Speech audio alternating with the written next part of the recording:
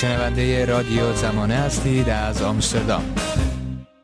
خانم اعظم بهرامی، اخیراً نیلوفر بیانی در نامه‌ای که منتشر کرده به گستره از آزارهای جسمی و جنسی برای اعترافگیری اجباری اشاره کرده. کاووس سید امامی، همکار ایشون، هم پس از بازداشت در زندان به شکل مشکوکی درگذشتن. به نظر شما چرا چنین رفتارهای خشونتباری با فعالای محیط زیست انجام میشه؟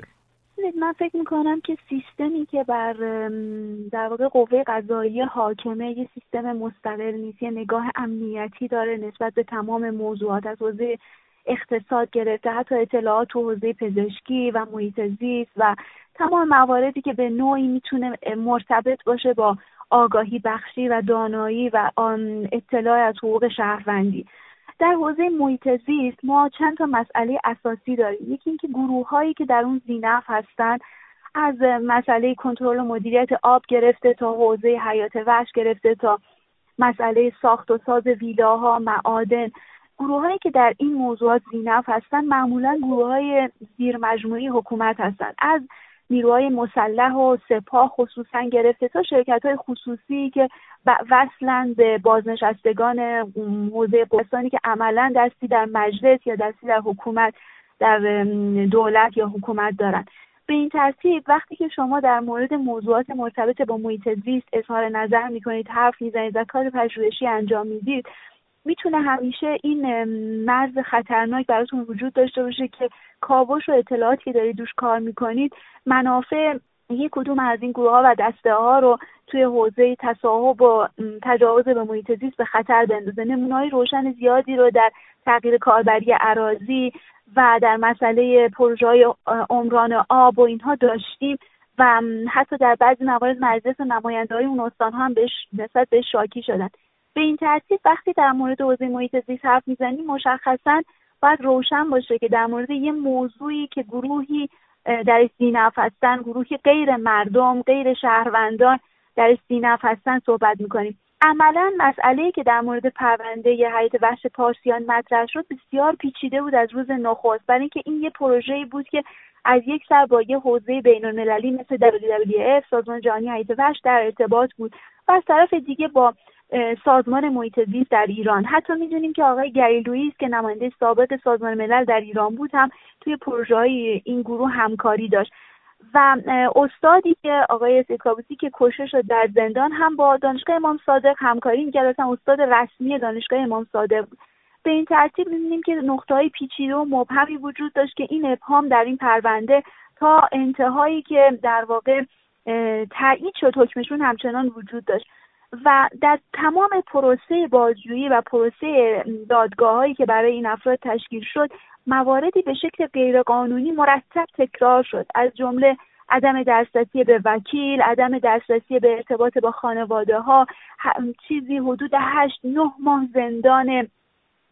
انفرادی که بعداً حتی در حکم نهایی هم لحاظ نشد بدون هیچ سند و مدرکی و بعد پروژه سازی های امنیتی از طریق صدا و سیما و رسانه. به نظر من یه روندی بود که برای نخستین بار تو حوزه محیط زیست به این شکل عیان و آشکار شکل گرفت. اما می‌دونیم که بعد از اون هم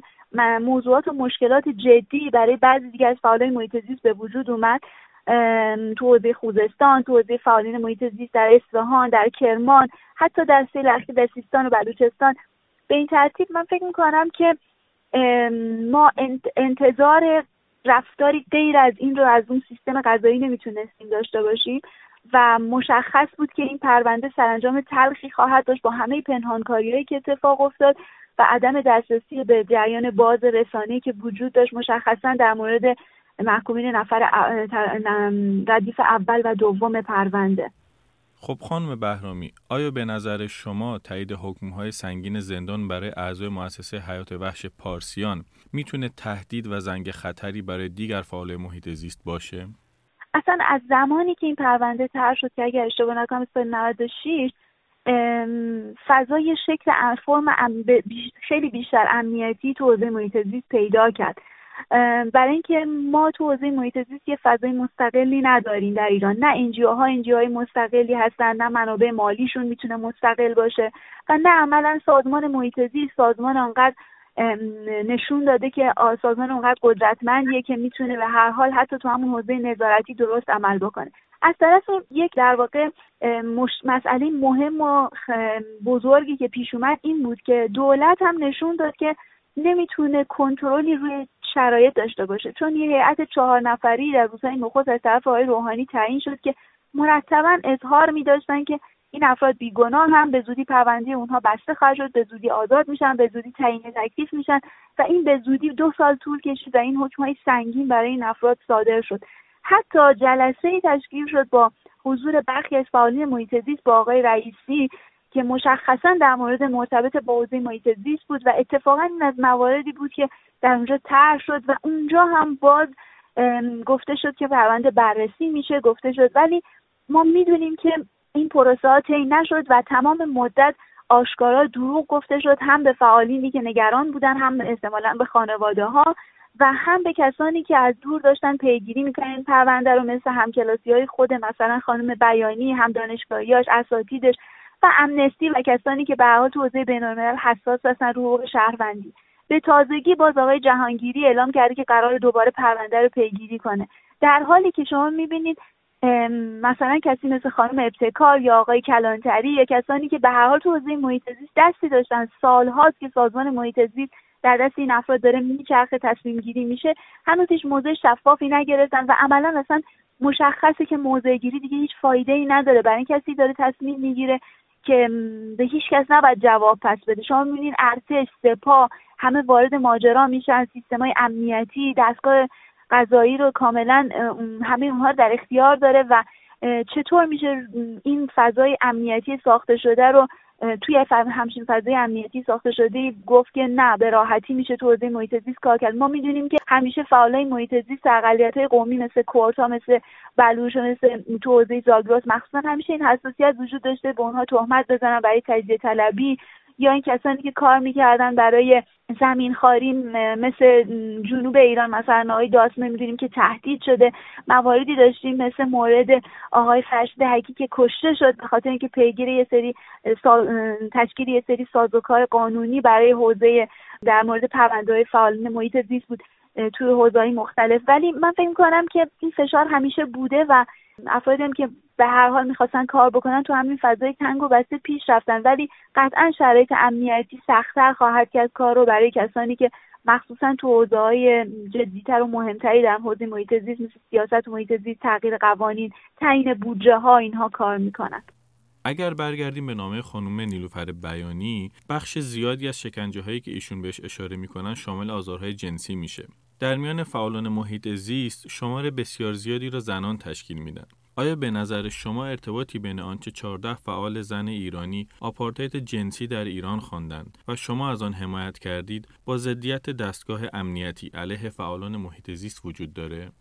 ببینید ما یه سابقه بسیار طولانی از دهه 60 داریم در مورد آزارهای جنسیتی زنان زندانی. کتاب‌های خاطرنگاری‌های زیادی در موردش تو اون دهه مخصوصاً بعدها افرادی که تونستن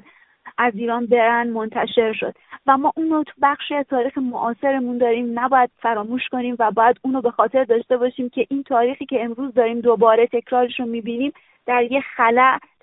شکل نگرفته. یه سابقه‌ای داشته این سیستم قضایی و امنیتی در ایران در رفتار با جنسیتی با زنان. منتهاش مسئله مهمی که اینجا مطرحه که زنانی که تو حوزه مدنی فعالیت میکنن اغلب باید با سازوکارهای متفاوتی بجنگن. اینها معمولا هنوز این دید سنتی مخصوصا در بسیاری از شهرهای کوچکتر ایران وجود داره که بدن زن رو تابو میدونن و حرف زدن در مورد مشکلات مربوط به زنان در تو حوزه تجاوز، تو حوزه خشونت‌های جنسی رو هنوز یه مسئله بسیار پیچیده و سختی میدونن و براشون مشکل در موردش حرف بزنن، مخصوصا اگر اون فرد مورد تجاوز و خشونت قرار گرفته شده یکی از اعضای خانواده‌شون باشه. برای اون زن‌هایی که در زندان هستن هم همچین گزارش‌هایی رو منتشر کردن نه به لحاظ امنیتی کار ساده‌ایه چون تحت کنترل و فشار هستن و نه ممکنه حتی به لحاظ زندگی تجربی زیستی که داشتن براشون کار ساده‌ای باشه. و این شرایط رو پیچیده‌تر میکنه و درخشانتر میکنه. اتفاقا فعالیت کسانی مثلا خانم فرقدانی که در مورد گذاشتن دوربین توی دوشای حمام صحبت کرد، یا خانم قلیان که در مورد تهدیدش به همراهی جنسی با فعالای کارگری دیگه صحبت کرد، و یا اینکه نامه‌هایی که خانم نرگس محمدی منتشر کرد از خشونت جسمی که بهش شده و تهدیدهایی که در زندان نسبت بهش روا داشتن، محدودیت‌هایی که بعد هم گزارش شد در مورد زندانیان زنی که با کودکانشون در زندان هستند و مسئله عدم دسترسی به امکانات بهداشتی لازم از دوران پریود گرفته تا دوش و حمام و مشکلات بهداشتی که نیاز خاصی ممکنه زنان داشته باشن. تمام این مجموعه نشون میده که سیستم قضایی و حکومت در ایران یه نگاه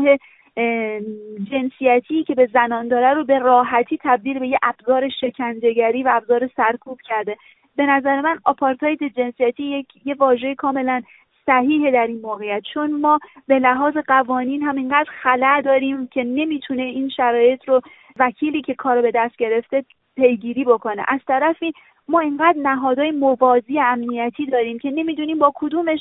زندانی مواجهه. مثل اینکه موردی که خانم بیانی هم اشاره کرد که من تحت وزارت اطلاعات سپاه بودم یا نمیدونم، اصلا حتی در شرایط زندانی حتی نمیدونه کدوم نهاد امنیتی داره در موردش تصمیم میگیره. ما اتفاقا در یه سری اعتراضاتی که در سال 96 شکل گرفت در حمایت از کارون،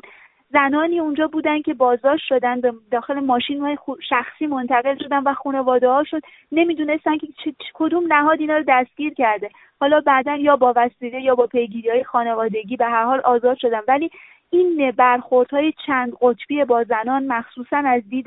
جنسیتی همیشه یه اهرم فشاری بوده برای اینکه منفعل بکنه جنبش زنان رو و زنانی رو که توی گروه‌های مختلف شونه به شونه برادران کارگرشون، دانشجوشون مشغول به کار هستن.